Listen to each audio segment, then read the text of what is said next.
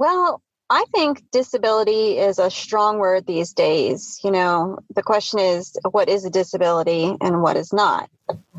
I started having grand mal seizures at 18 months old, and my family kind of had to come up with a set routine of when I had one. My mom called 911 when I had one, and my sister, who was only 4 at the time, went to my neighbor's house. And at that time, I was rushed to the hospital via ambulance with my parents. When I was 6, they started changing into partial complex seizures instead of grand mal. And I was having around 6 to 8 seizures a day. This continued on for about 6 years until I was 12. And that's when I had tried every medication in the book. I practically lived in the hospital doing constant EEGs and MRIs, and it just kind of came to an end point at that time. However, I also continued being pretty active on the soccer field. Nothing was stopping me from, continuing my real life on the side. When we had tried everything possible for my seizures and nothing was working, my parents finally decided to go to the last resort, which was brain surgery in 1994 at the age of 12. The surgery had made a huge difference and brought my seizures down to about 7 to 8 a day to maybe 1 to 2 a year. And that lasted from, I guess, at the age of 12 till I went to high school.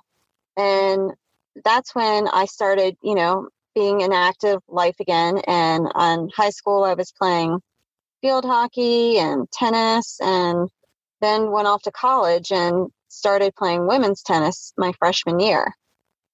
And still, continued my social life in college, just loved it with all my friends. And then things kind of changed. I guess I continued being very happy with a successful life until December 2013. And that's when a seizure might have introduced me to another disability. And I was in a very traumatic car accident, December 2013. I get auras when I'm about to go into a seizure, and it's the scariest feeling in the world. It's so scary, I can't explain it. But I was driving, I had just moved to North Carolina, and I was on my way back home from Maryland. It was the Sunday after Thanksgiving.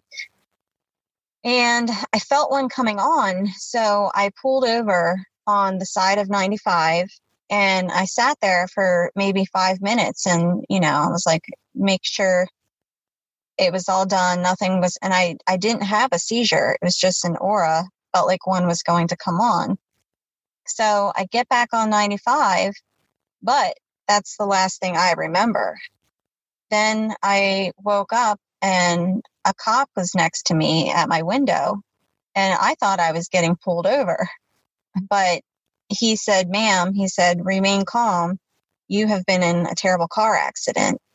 And at that point, all I was worried about is where my dog was. But my car had caught on fire, and he had put the fire out.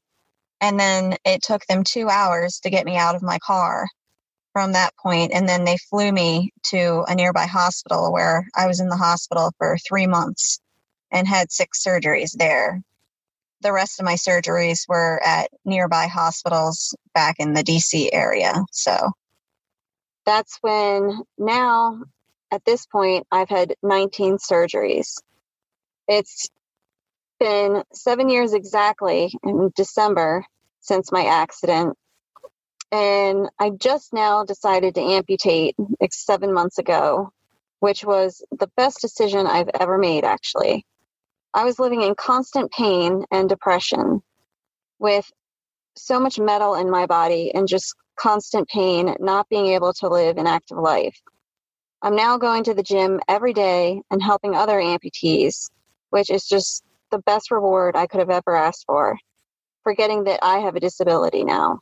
A lot of people that meet me in public kind of give me that guilt look like, oh my gosh, I'm so sorry that happened to you. And I'm like, no, please don't be sorry, because if you only knew what I had been going through the past 7 years of constant surgeries and infections, and, I practically lived in the hospital the past 7 years. So cutting my leg off was the best decision I could have ever made. And, now I'm happy and I'm in so much, less pain. I can get out there and be active again. With prior, I had 15 screws and plates in my foot and ankle and something called a megaprosthesis in my leg, which was a piece of metal about right above my ankle that went all the way about 4 to 5 inches above my knee. And with that, it was hard to, move my leg. So I feel so much more free now, believe it or not, as an amputee than I did with my old leg.